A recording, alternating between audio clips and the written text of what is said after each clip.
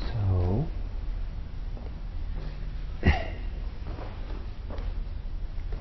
to take the Four Noble Truths as one of the central keys that the Buddha was offering to penetrate into our life to some degree of freedom and awakening, to really clarify our life, it requires us to be very honest about suffering, and then to be even more honest about our role in that suffering. And our role here is encapsulated in this term tanha, thirst. So a lot of synonyms I've been using for it, but craving, clinging, thirsting, holding, resisting. Somehow we and in seeing, being very, very responsible, very honest about this in ourselves. And then beginning to learn, where is it that I can let go? How is it I can let go? How does letting go happen? What are the conditions that set into place the possibility of letting go? So there has to be some wisdom here, understanding that in order to really deal with our suffering, there has to be some willingness to look at ourselves more deeply. And to look, what is my role in this? And where is it that I'm holding? Where is the possibility for me to let go? To intuit that, to feel it, to see it directly. And for some things it's really obvious. You can just obvious where I'm clinging to. And other times it might take months or years of presence, of study, of investigation, of concentration to be able to see some of the deeper roots of where the clinging might be. So that in Buddhism then the task is for each of us is to study suffering and to study to understand what it is that we need to let go of. So there has to be some willingness to look at this question, what is it that I can let go of? Even if I can't let go of it right now, what is it, what's my role, what's my responsibility, what can I let go of? Where would be useful for me to look at so I can find where is it that I'm, what would be useful to look at in myself to understand what I can let go of in this issue of suffering. Does that make sense what I'm saying? Make sense enough? So what I'd like now, we just take another 15 minutes or so, is I'd like you to go back into the dyad you had before. And there's two people who joined, Kate and Kumari. Maybe you can become a pair. And so go back into your pairs you had before, and I'll ring a bell so you'll know when to switch. But you have about 6-7 minutes for each of you to talk about this very challenging teaching, this teaching of looking at ourselves and trying to understand what is it that we contribute, where's the holding or the thirsting in ourselves, and what is it that we can let go of. So what is your relationship to this? If you look at yourself or explore on your own this possibility of you letting go of something, what happens to you? What's your relationship to that? What thoughts do you have? What protests do you have? What do you discover? Where do you think, maybe say it this way, what aspect of your life do you think would be useful to look at in trying to understand how you cling, how you grasp? Does that make sense as a question? Where would be useful to look at to understand where you're clinging, where you grasp? Now when you do this exploration, I feel like I can never stop saying this enough. You're exploring this for yourself, not for the sake of the person who's listening. So if you find yourself explaining to something that you know all too well, the whole full story, then, summarize it really quickly. Because you want to get to the cutting edge, growing edge of your understanding, to understand something new. Some people actually like to close their eyes when they do this. And just kind of, so it's more internal than the exploration. So why don't you go back to your partners and decide who's going to start, and then I'll ring the bell when it's time to switch.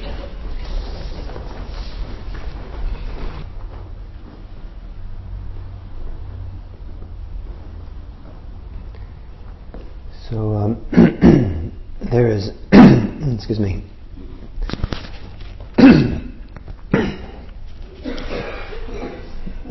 There's a, excuse me. I think I'm back. So there's a Buddhist scholar who, Pali scholar, knows the ancient language of the Buddha, and when he translates the expression Four Noble Truths, he doesn't, which is usually in English, he translates it a little bit differently. His translation is the Four Ennobling Truths. The Four Ennobling Truths. And so to experience a lot of people have experience with suffering, but just to experience suffering on its own is not ennobling. We have to bring something, we have to bring a certain kind of attention or presence or engagement with the suffering that somehow we get ennobled, or it becomes an ennobling activity.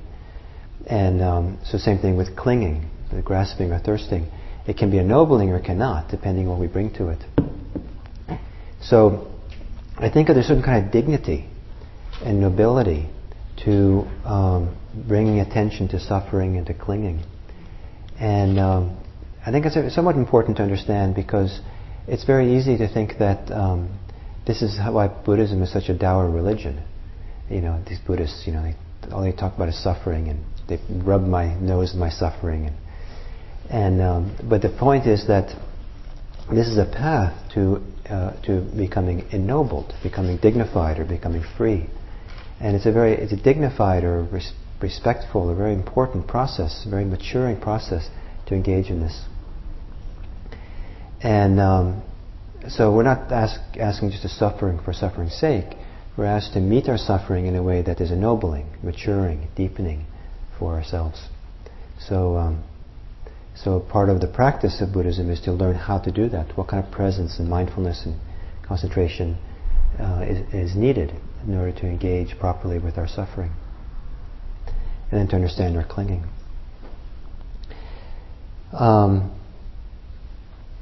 But in a sense, this part of the Four Noble Truths, the first two, is more like the descent, into it all. And now we're about to turn a corner and start the ascent. And appropriately, we'll start with lunch.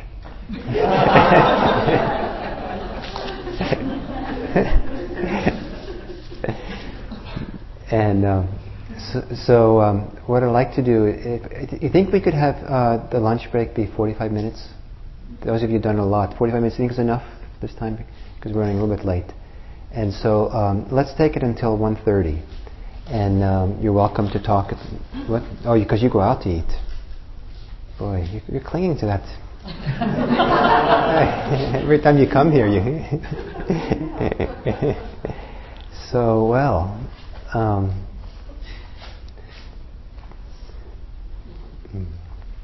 There are fast food joints nearby. Food and the Subway and I don't know. Anyway, well, let's try 45 minutes and don't get indigestion, And then we'll start. And so please enjoy your lunch. You can talk during lunchtime. You can set up the tables inside or outside. Take chairs outside if you'd like to sit outside. Just bring them back in again. Sorry. Now that the air conditioner's on, I think this air conditioner is set for too low. It gets too cold in here. Okay. So now we come to the third noble truth, and the instructions in the Discourse on the Four Foundations of Mindfulness is to know the cessation, to know the cessation, the ending of clinging, grasping, thirsting, the ending of suffering. And it kind of follows, directly from the second noble truth. There's clinging and there's the end of clinging. The two go together. And this is the good news of Buddhism. And to use the word cessation as the expression for the third noble truth hides the fact that this is good news. I mean, cessation doesn't sound like a big word. We don't use the word very often. And what does it mean after all? But this is the happiness, the peace, the awakening, the freedom, the liberation that the Buddhist path is pointing towards. So this is really the good news. And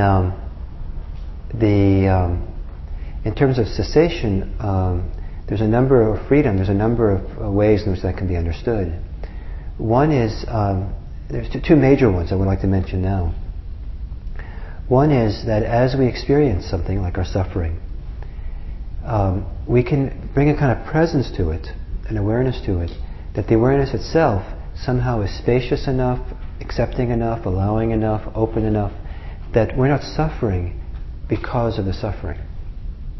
There's a shift of perspective, and it's possible to in a sense identify, live in the perspective that can hold the suffering without being identified or caught or living in the suffering itself.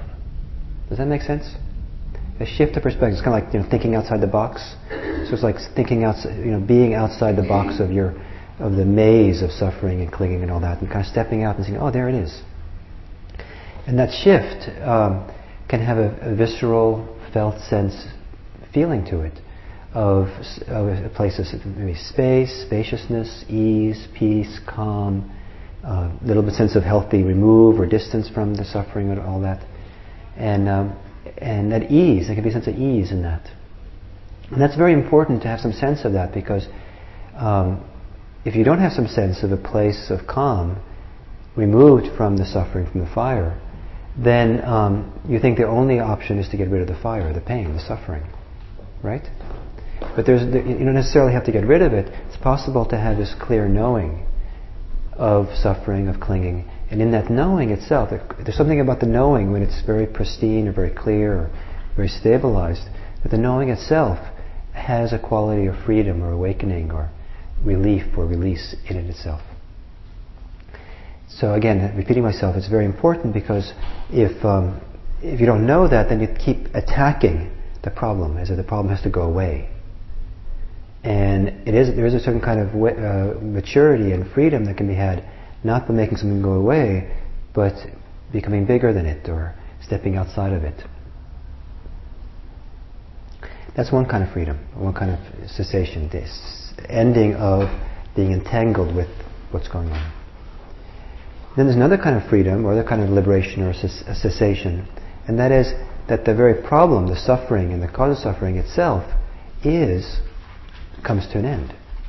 So it's not just simply that we accommodate the suffering by having this more spacious kind of presence, but actually there's somehow the root suffering for the root clinging for that suffering is somehow let go of, and it doesn't arise again. Now, that can be relatively short term. If you are clinging to having dessert after lunch, and you begin suffering because where's that dessert? I guess there was some cookies, right? But I'm suffering. I really want dessert, and why is this and that? And then you see that it's just dessert. I had my fill. I'm basically content and happy. There's I'm probably just going to get an indigestion if I have that. So I'll just let go of the desire for dessert. Maybe it's relatively easy until the next meal, and then it arises again. There might be a certain clinging to wanting to be seen in certain ways. And so you see that, I'm trying to prove myself. I'm going to show everyone how wonderfully profound my understanding of Buddhism is, so I'll ask the most profound question I could think of and stump Gil. And now you see, I'm just trying to show off. And so you see that, so I don't need to do that, and you can let go of that maybe pretty easily. So I'm trying. Some things can be pretty easy, and but then they re-arise later. And sometimes it's possible to somehow penetrate or settle certain kinds of clinging, so it maybe never arises again. And I'm thinking of a woman who came to retreats with me, a series of retreats, and she came back one year and said, after last year's retreat, before that retreat, I was very judgmental. I was always judging people negatively, very critically. I was constantly going during a retreat. It was outside my normal life. It was like kind of a constant theme was just judgment. And I don't know what happened in that last retreat, but since that last retreat a year ago, I've stopped judging people. So I don't know now. It's been many years now. I don't know if it's come back. But that's a year of something that's kind of deep in our personality, to have that kind of come to an end for a whole year is pretty dramatic, I think. So there's a lot of things that can kind of come to an end. Certain cravings, addictions. I need to have that. I need to be a certain way. I need, you can kind of see through it, and it's, and we're no longer interested.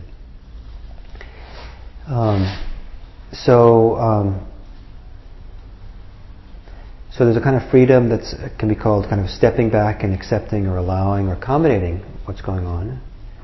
And then there's a kind of freedom that can happen when something actually disappears, actually finishes and is settled down. And then for the kind of freedom that comes when things come to an end, there's a kind that is temporary, just as good for a little while. And then there's that which is much more permanent and abiding. In any case, one of the things the Buddha is asking us to do here is to know cessation. To know what it's like. In other places he talked about, know what it's like to be without the hindrances. Know what it's like to be without attachments. So it's one thing is to kind of look at clinging, look at attachments, look at suffering. And some people then will kind of, once it's done with, they'll forget about it and go on with their life and do something else. But my reading of the Buddha's teaching is it's actually very important when something has come to an end, some suffering or some cause of suffering, to spend a little time getting a visceral felt sense of what it's like, the absence of that clinging and that suffering. And that has a number of advantages. One is that it gives you a reference point of what it's like to be without clinging. And it kind of reminds the body well, this is a good place to be, this is a nice thing. And so it strengthens that place. By appreciating it, it strengthens it. And maybe even deepens it a little bit. And by becoming familiar with it, it might be easier to let go into it in the future. Because, I know this place. This is a place of, it has benefits, there's advantages in this place. I can feel a sense of well-being, I can feel the sense of compassion, the sense of creative thinking that can arise in that place where I'm not caught up in things. And that's a really good thing. And so, in the future, when you realize you have to let go, you're clinging to something, maybe you're more willing to let go, because you know that the place of letting go, the place you let go into, is a great place, is a nice place. Make sense? So there's clinging, and then there's the ending of clinging, the release of it. And as I've been teaching this week, there are two general senses of letting go. There's letting go of something, and then there's letting go into something. And most people think of letting go of something as being the main name of the game. But there's also letting go into something. And whenever you let go of something, you're letting go into something. They go hand in hand. And so if we let go of clinging, we let go into a sense of ease or openness. If we let go of hate, maybe we let go into friendliness or loving kindness or compassion. If we let go of confusion, maybe we let go into clarity, understanding, maybe not, but at least we let go into a sense of maybe ease or peace. Just kind of letting go into something. And so the idea of when we talk about the cessation as the third noble truth, it might for some people hide the fact that there is the cessation of one thing is kind of like the arising of something else. Or, to say it a different way, maybe a better way, when something ceases, it allows something else to be revealed. And I like the word revealed because then it's not up to you. Like I have to figure out something here. Something shows itself. So when you let go of clinging, what's the opportunity there?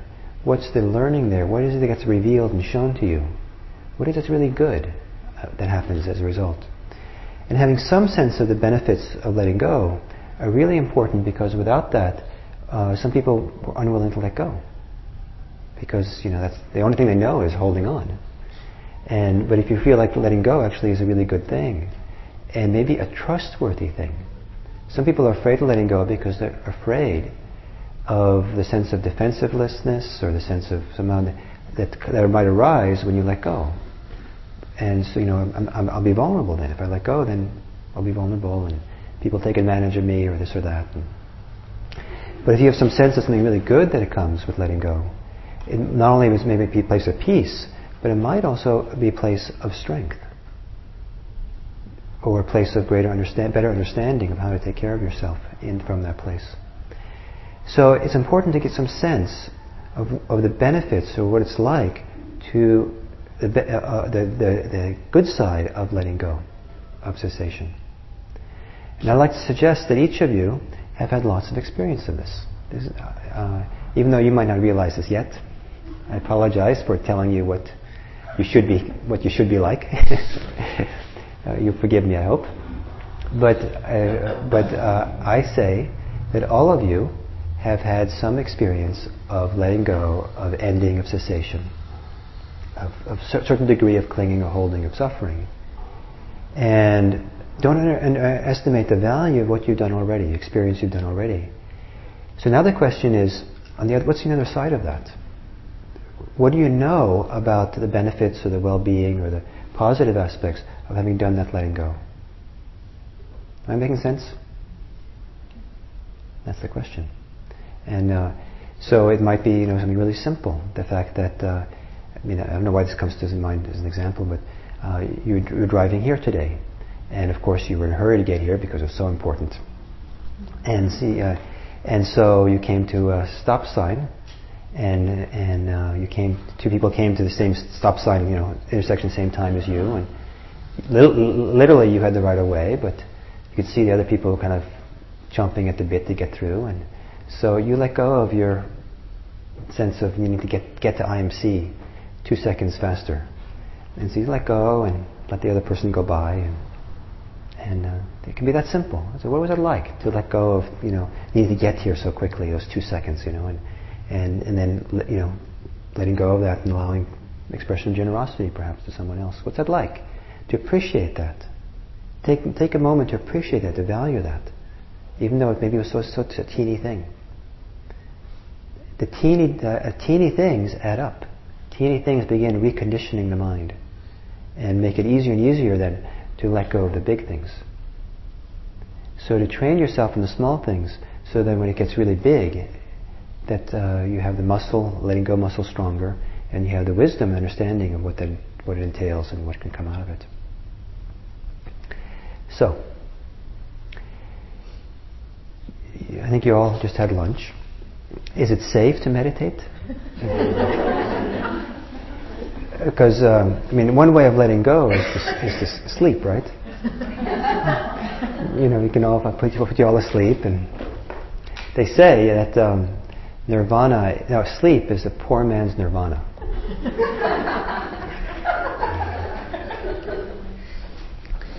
So, is it safe to meditate, or should we do something more energizing? No. Okay, so why don't you take a meditative posture, and you might have to sit with greater sense of dynamism. Sit really strong, alert, like a noble person. Maybe there's ancient, especially in the ancient times. We don't use it so much nowadays, but they use the language of being a warrior, and bring out the warrior in you if you're really tired. Maybe part of the reason was they had only one meal back then. They're really tired after lunch, and so they had to really muster themselves up. So the warrior language really made sense. I don't know, but the point is, bring some energy into the sitting here, and if you need to, open your eyes. So if sleepiness begins taking over. So, but for now, close your eyes and take just a little bit bigger breaths than usual. Not just a little bit, just a teeny bit more than bigger, deeper breaths you normally would.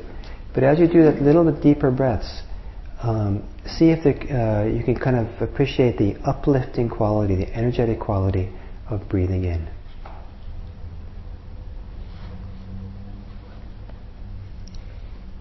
And breathing in a little more deeply than usual. Can you feel the uplift, any kind of uplift sense in your spine? Maybe especially your upper spine, between the shoulder blades.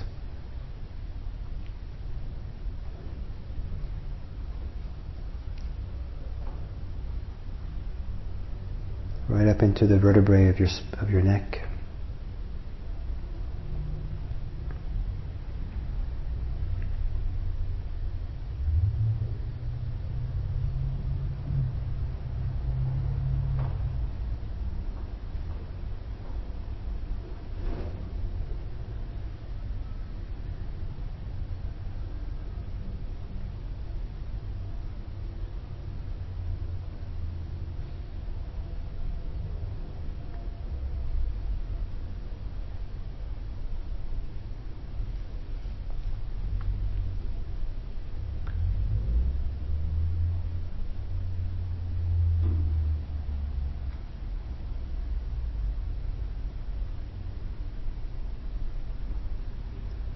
And let your breath return to normal.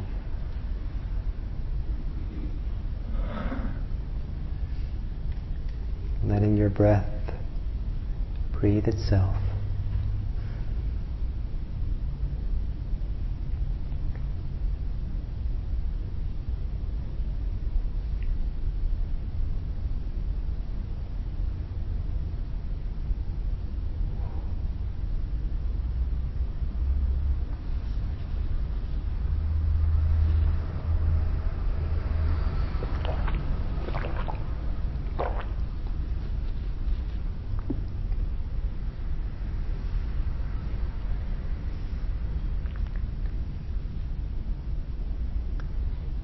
And as you experience your breathing, as you experience the bodies, as you feel how the body experiences breathing, imagine that your breathing is at the very center of your being.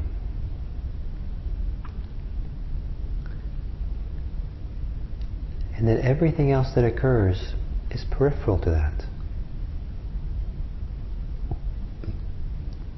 And you're not going to deny or ignore or push away anything. It can be in the background or it can be in the periphery or very much be present, everything else. But you stay right at the middle of it all, right at the center with the breath. Breathing, letting the breath kind of undulate and like waves perhaps up through everything. There's no sense of denying anything or pushing anything away. Whatever way you're feeling, your body or your mind or your heart, whatever's going on in the room, is all fine. But at the center of it all, you have your breathing.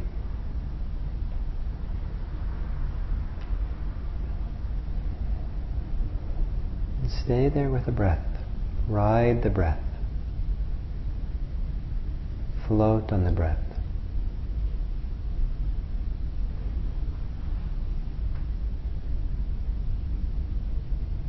At the in-breath and the out-breath, fill the sails of your awareness.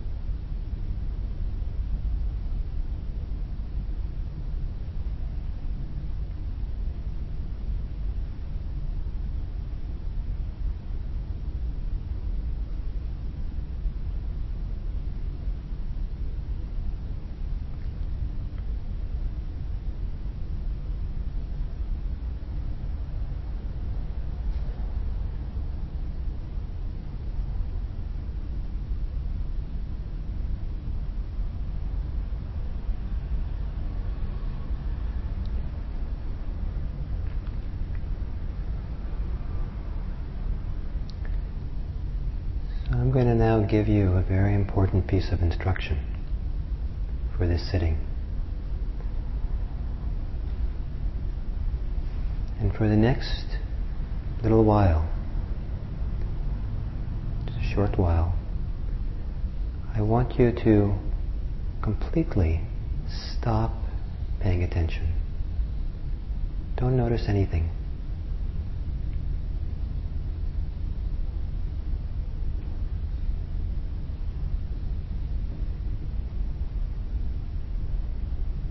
Stop any effort to be mindful.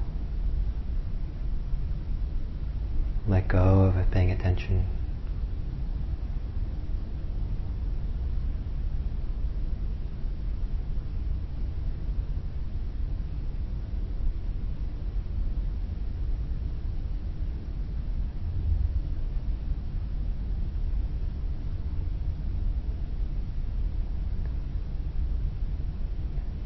And what I suspect is that for a good number of you, you can't do that unless you race off into your world of thoughts quickly and lose yourself there.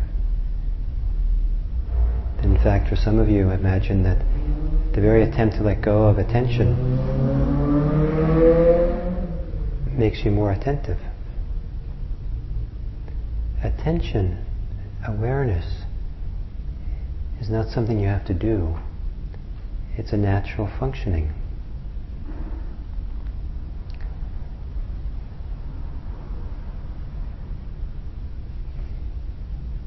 Experiment for the next couple of minutes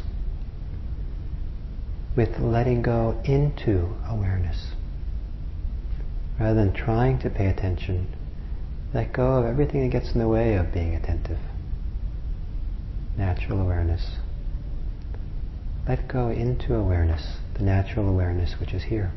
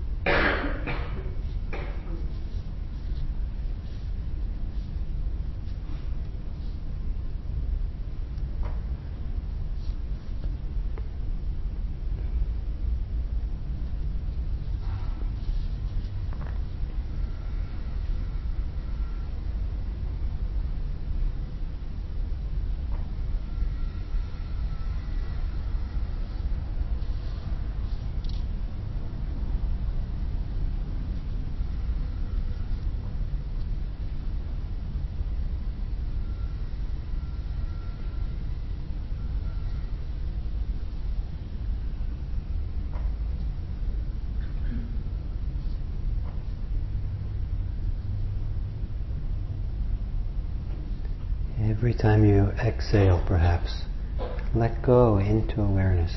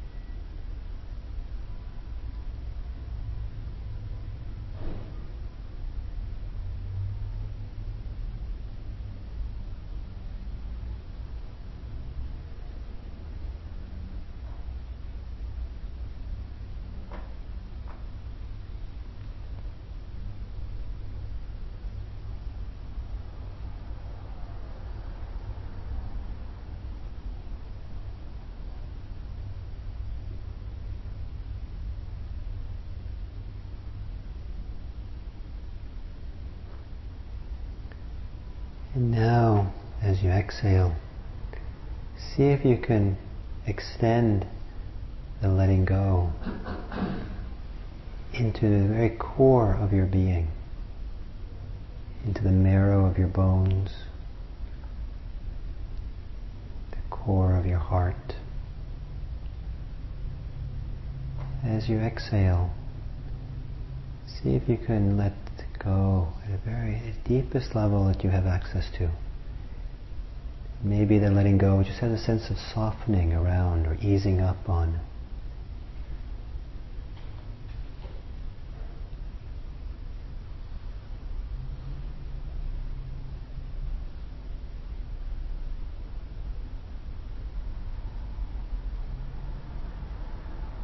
Feel your way into the core of your being.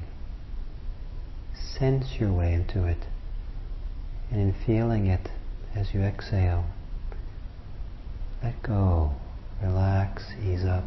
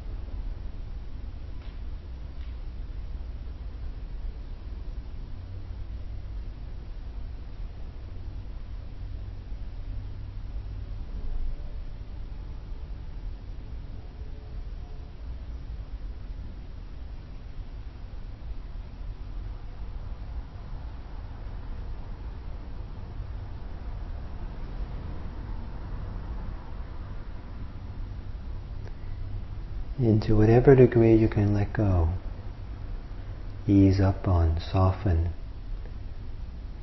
can you also experience something good from that?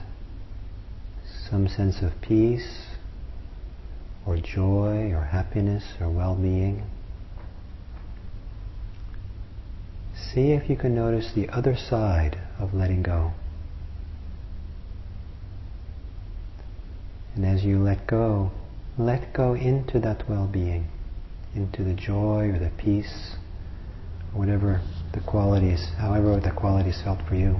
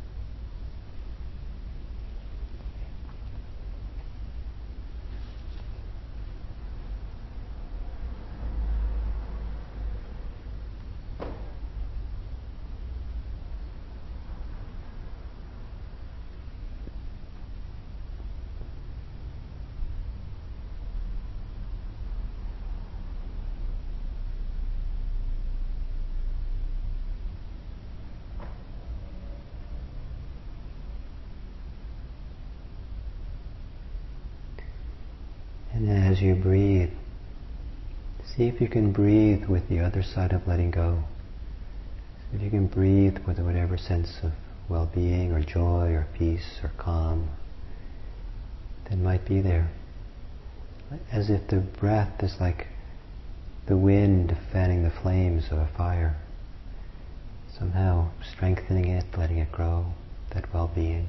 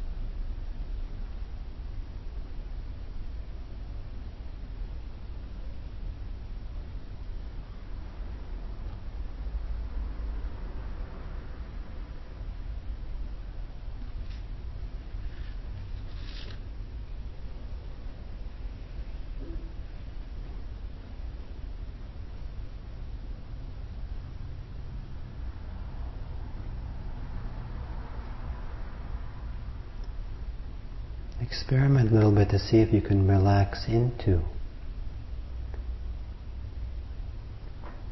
some well-being, some sense of freedom or peace.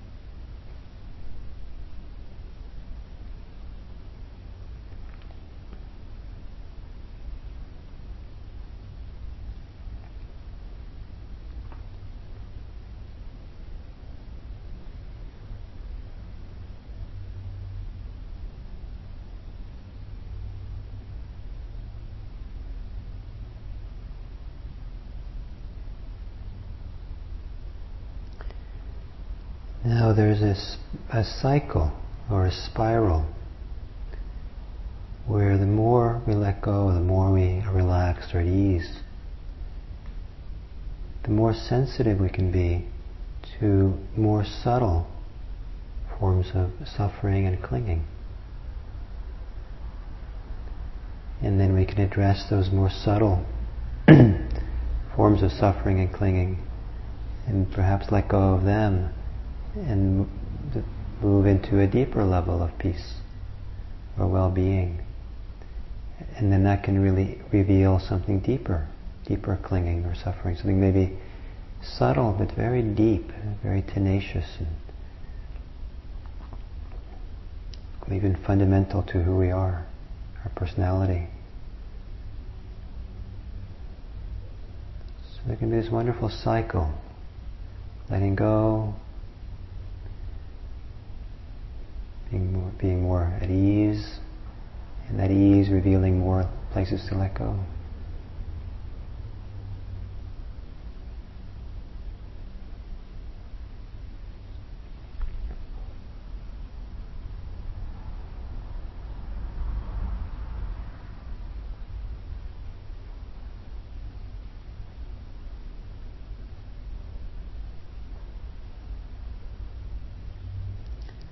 Letting go of everything.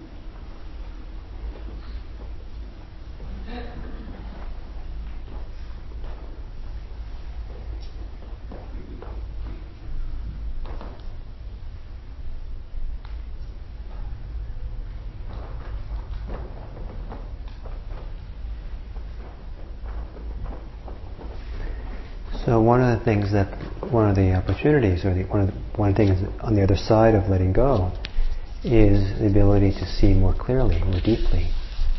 And so there's a wonderful cycle or spiral then of letting go, being stiller, being able to see, having more clarity, and that greater clarity, being able to let go more deeply. And it goes on and on. And then ultimately, awakening with a capital A is when the deepest root of clinging in the mind lets go. There's a release from all clinging. There's no clinging. No clinging at all characterizes or shapes the mind or the heart. The mind and heart is not influenced by any kind of clinging at all. That kind of ultimate freedom, ultimate release. And it's a very radical transformation of a human being to have that happen. And one of the ways the Buddhist tradition talks about that is they talk about that happiness or that freedom as being unconditioned. And what that means is that it's not shaped or conditioned by anything. It's not dependent on anything. It's not... Most things in life are conditioned or shaped or manufactured, and causes and conditions come together to make it happen. So many forms of happinesses we have are conditioned happinesses. I feel happy today because my boss praised me. I got a raise. I'm happy today because I got that hot date that I wanted. Or I'm happy today because I won the lottery. Or I'm happy today because it's good weather. Maybe some of those are all reasonable forms of happiness, but they're all kind of conditioned about things in the world being a certain way. Unconditioned freedom or happiness is not dependent on how the conditions of the world. So this very deep and radical letting go that can happen that the Buddha is pointing to when he's talking about cessation, is he's pointing to the possibility of letting go, or letting go into a happiness, a freedom, a peace, which is not dependent upon anything being any particular way. Does that make sense? And along the path towards that, there can be a lot of small letting goes that build towards that and deepen like a spiral or cycles that kind of go further and further closer towards it. But it's very important to have know that letting go is not just deprivation. You're not just letting go in deprived state of being. You're just letting everything go. In the teachings of the Buddha, he was very reluctant, seemingly, to describe what you let go into when you let go into ultimate freedom. He seemed to be happier to describe things as the via negativa. It's the absence of clinging, the absence of something, the letting go. And some schools of Buddhism focus more on the positive description of what you let go into when there's freedom, and describe that quite a bit. There's a danger with both kinds of descriptions. The negative description, the absence, letting go, it can just seem like it's some kind of annihilation. The positive description, that is this wonderful thing you let go into, gives you the sense that there's something which is it, some condition which is it. I got it, or I'm trying to get it, or and it's neither annihilation nor is it something which is it that you got. So for whatever reason, the Buddha seemed to err on the side of just saying, not that, let go. Other people err on the side, it's this. Maybe in some sense both are true. There's a middle way between them. So, some of you look sleepy. You weren't supposed to. You're supposed to. So, what I'd like you to do is, if you could please quietly gather into groups of 4.